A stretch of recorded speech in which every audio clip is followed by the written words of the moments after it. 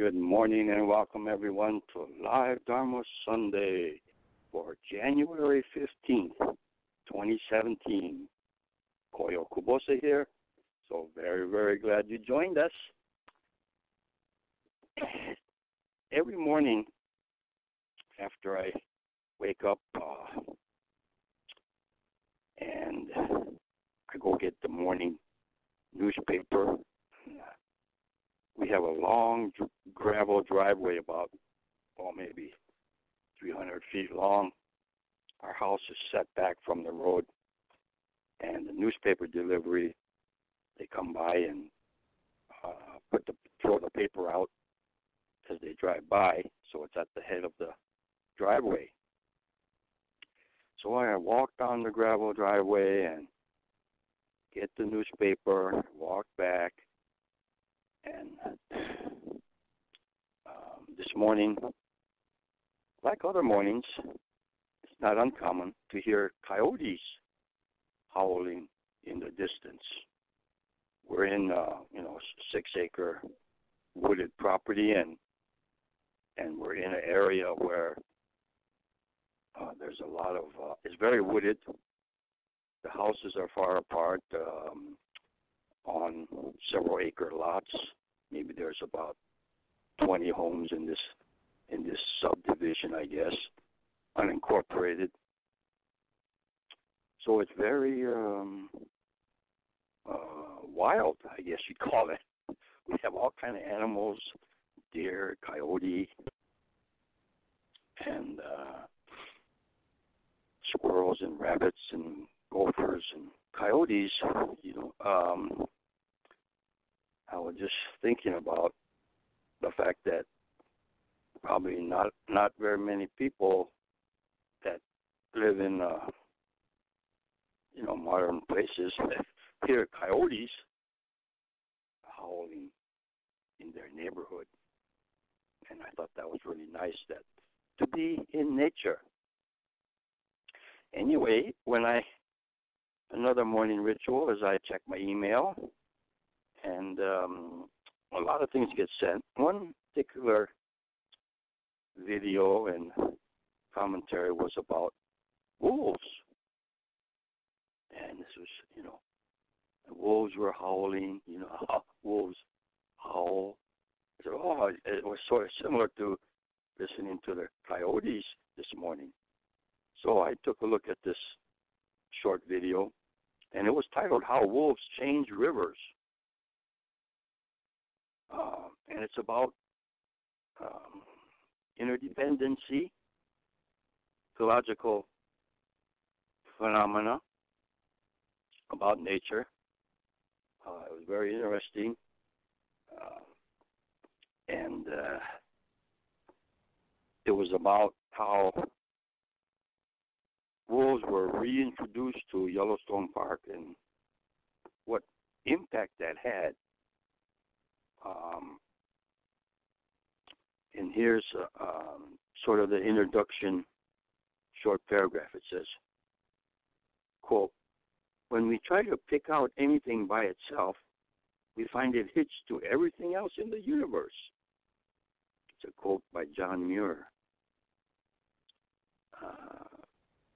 When wolves were reintroduced to Yellowstone National Park after being absent for nearly 70 years, the most remarkable trophic cascade occurred. A trophic cascade, in quotes. What is trophic cascade? And how exactly do wolves change rivers? Explained in this video.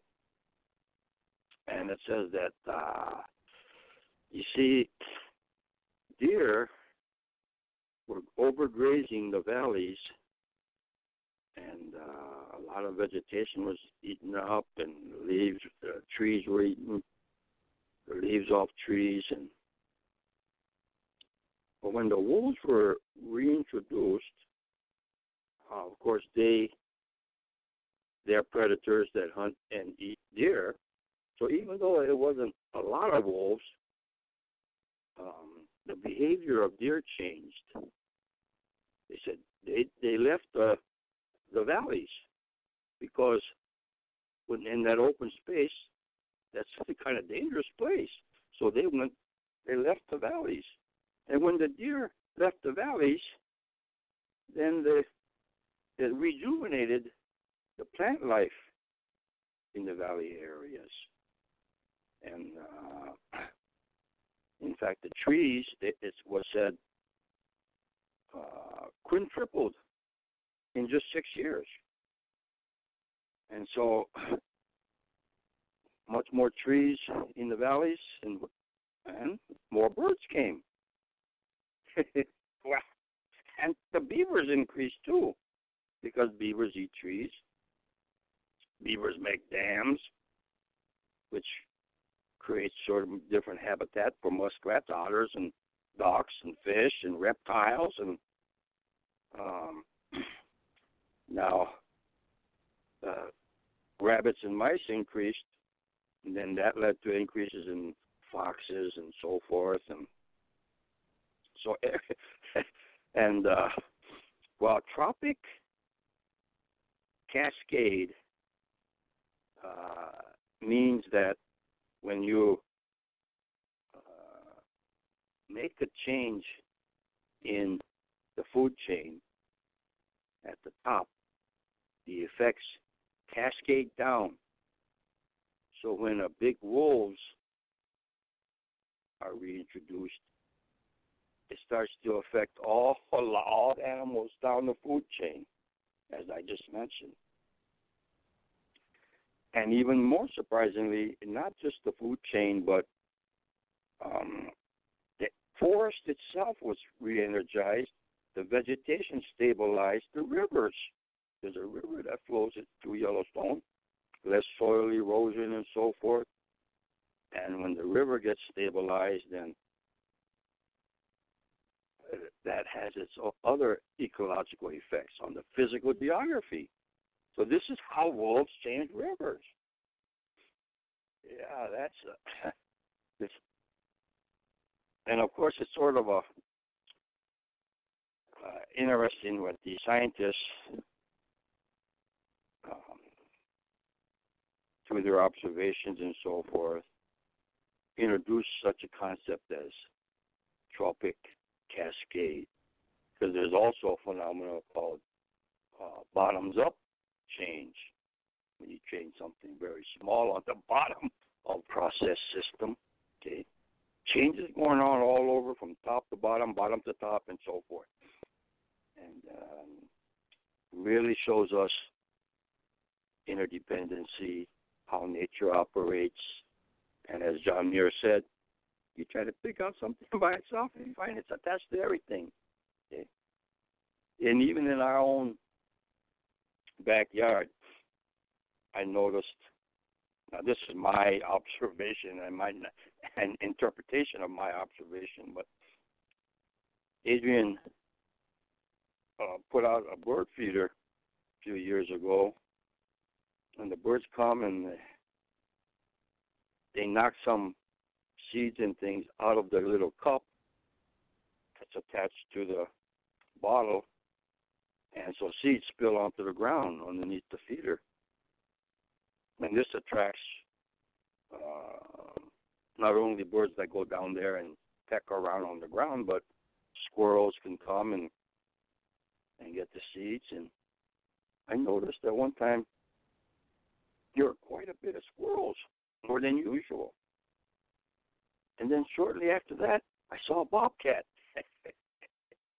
I knew that a bobcat, I had seen him before, not too often, but he lived in the area. But I saw him near our backyard.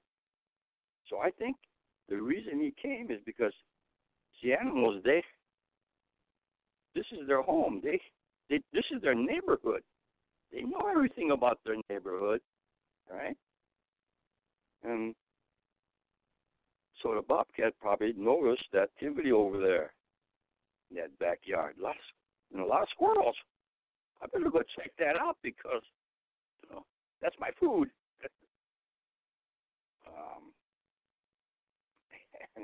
Well, it's the same thing as we notice around our property that there are times when the rabbits get more numerous than usual. We just start seeing them more. When that happens, it won't last, the abundance of rabbits, because the coyotes are going to take care of them. You see?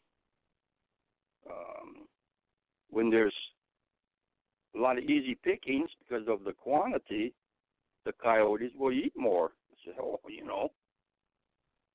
and the same with mice and so forth. Everything, squirrels, there's a balance of nature.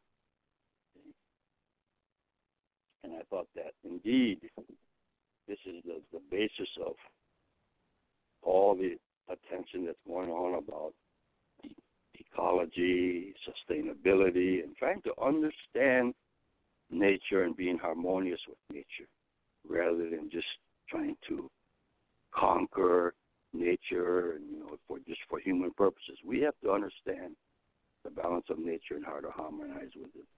Well, I want to go on to introduce today's guest to give us a Dharma glimpse. This is Tamu Hoyo. She lives in Pennsylvania. She was part of the LM5 group, the lay ministry group, and she has served as the president of the Bright Dawn Lay Ministers Resource Group, the Trailblazers, and she was very responsible for the latest collection that Bright Dawn Lay Ministers have compiled over the years. They've given a lot of Dharma glimpses, and some of them are great personal experience stories. And so they were compiled into a book, e-book, I guess you call it, where you print on demand. It's a very nice process, and we plan to maybe do this, because to read about personal experiences about Dharma teachings in everyday life, those kind of stories are, real life. It's fascinating. And it's a great example about how the Dharma is everywhere. Giving Dharma glimpses, which is part of our study program, all the groups, they do take turns giving Dharma glimpses as part of their weekly study sessions.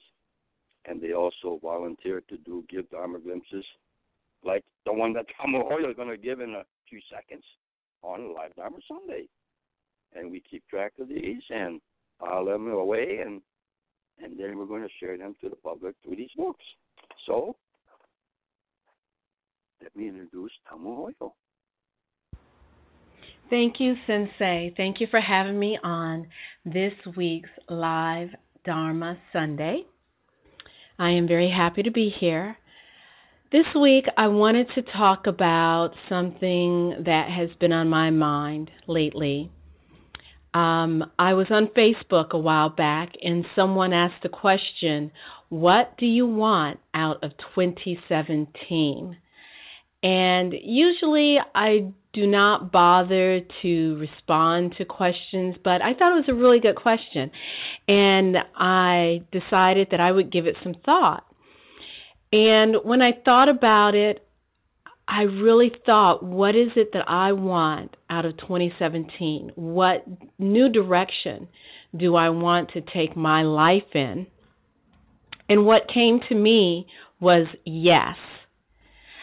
I realized that I wanted to face the day, the year, the day, the week, the months coming with an attitude of openness, an attitude of a willingness to say yes in the way that when you observe little children playing and they just embrace everything with happiness, they're playing with, not having any sort of self-conscious attitude. They're just enjoying the moment. So for 2017 and beyond, and moving forward in my life, I want to be able to say yes instead of, when an opportunity or something new or something different is presented to us. Sometimes we have a tendency to want to only stay within the realms of what makes us feel comfortable, what we know, what we feel safe. But I feel that it's when you are willing to say yes in a moment and willing to take an opportunity that's presented to you. Of course, it's not just saying yes to everything, but a lot of times there are things that we want to say yes to, but then when we decide we want to say yes, that fear mechanism might kick in that says, well, if we do this, this may not work, or that may not work, or how is this feasible? How are you going to be able to afford it? But I would encourage and invite everyone that, going forward, that you're more open and willing to say yes. When that little voice inside of you wants to say yes, try your best not to talk it down or, let doubt or fear come in and give you all the reasons why you should say no. Saying yes opens you up to change, to growth, to something new, to something different. Helps you to gain wisdom.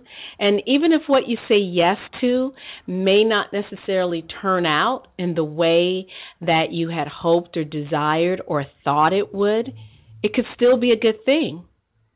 Yes is a good word to have in your vocabulary. Yes. Being willing to say yes rather than status quo.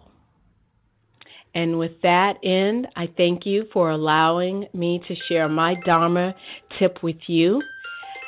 Be willing to say yes. Until next time, keep going. Thank you very much. That is a very good theme for the year. I don't know if it was it's related, but in our latest newsletter, the cover lead article was written by Dharma Dan, and it was titled "The Yearly Affirmations." And Dharma Dan says, New Year resolutions, they're rarely kept and so forth. And so Dharma Dan says, well, I'd like to make a couple of different kind of suggestions for the new year.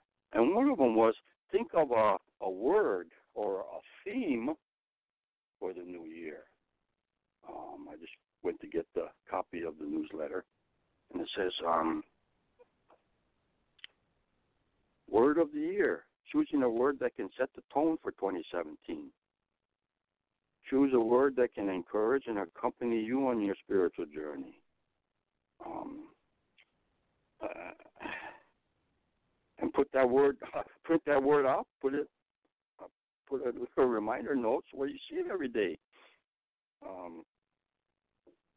Or maybe even don't just scribble it on a scrap paper with a Sharpie pen. Put more care into printing your word out and to reflect the seriousness about this project and so forth. So I don't know if she read that article or not, but that doesn't matter. I think that's a great idea. Okay? What do you want to get? What do you want to do? Where's the focus in 2017? Any new life directions? And print out yes on a index card and put in your car, in your stove, in your bathroom, rooms in your house. Yes. And, if some people might say, as soon as they hear something, an idea, the first thing they think about is, you don't want to say yes. They think about critical aspects of it right away. Wow, you don't want to say yes to everything, or are there some instances where you don't want to say yes, and that's too much of a generalization. Let's think of all the exceptions that poke holes in that. You got to be realistic, blah, blah, blah. No, I think that misses the point. it's not a matter of the objectiveness of details, but when you talk about an attitude of being willing to consider new things, to reflect upon our usual way of operating, which hinders, well, experiences, okay, that will lead us to greater growth, greater, more fruitful, richer living. And I think there is a tendency, and it's shown in some people more than others, and that's where it sort of stands out. But those who are cynics, pessimists, okay, there's such a thing as being too Pollyannish or too optimistic, or not being pragmatic. But you know what I'm talking about. Okay? Tamu Hoyo mentioned, well, when you recapture the enthusiasm of children, okay, this is sort of looking a little bit more into ramifications or associations about the yes attitude. If you ask children know how to play and have fun. Adults, we lose this because we say, we're serious. We want to do things that have a purpose and that are productive and not just have fun. That's a waste of time, isn't it? Efficiency, goals. Yeah, I mean, sure.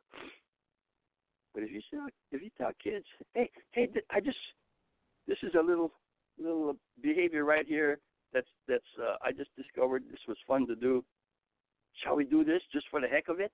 If you say that to a little kid, they'll say, yeah. Adults will turn up their nose at you at the silliness of that. Okay.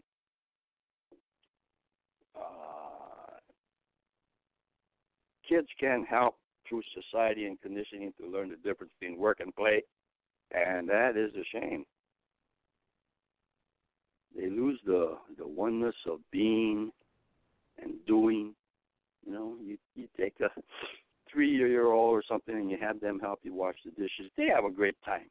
Oh, yeah, I know it makes a mess, and it's not the most efficient way to finish the chore. And how many chores do we have to do? Cut the grass, vacuum. A young child, if they're helping you do it, they could have a fun doing it. Of course, they're going to get jaded too, and all of this.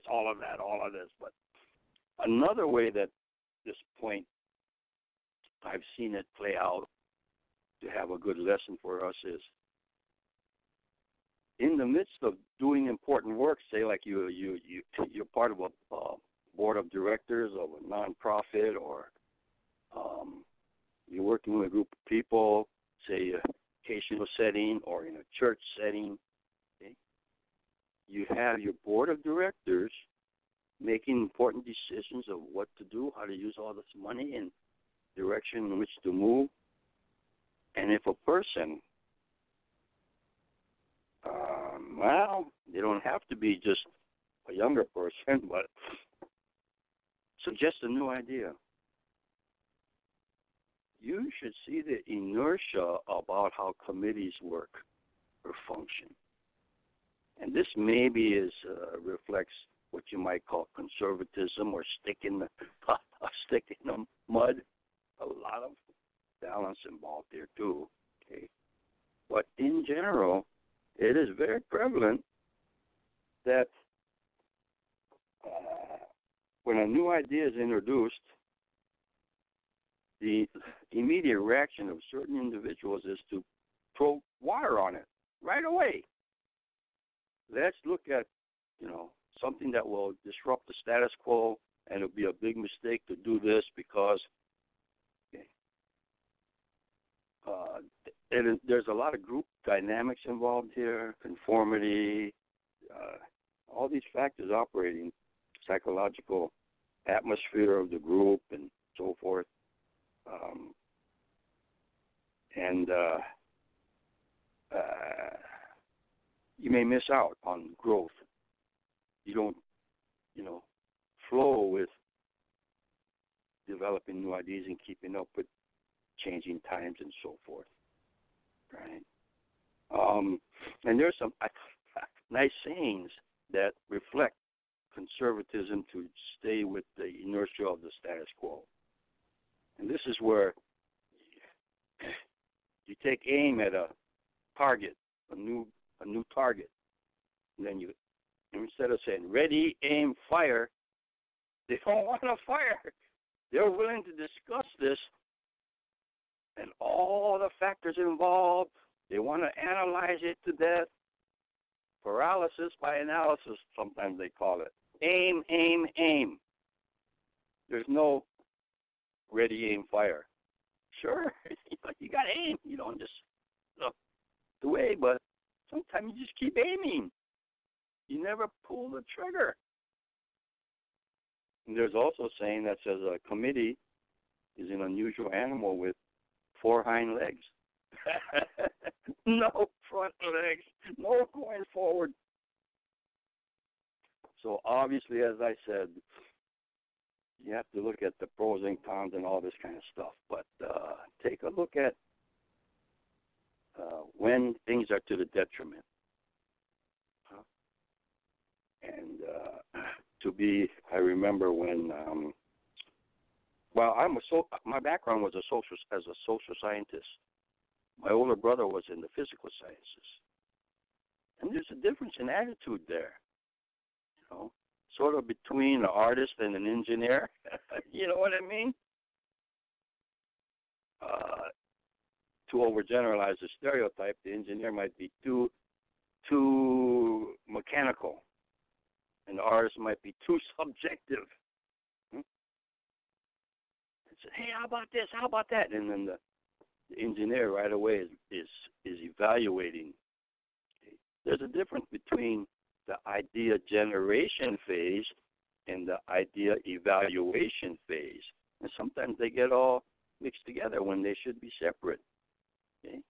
That's one big thing about creativity, which is what makes progress in this world.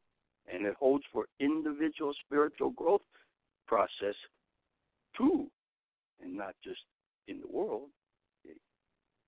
But when a new idea comes out, that'll never work. Pragmatic evaluation rather than being open to say, well, wait a minute, let's seriously consider the possibility. That's all that Tamu Hoyo is talking about, and I endorse it. That's all for today's broadcast. Till next time, here it is. Keep going. And you have a very beautiful day.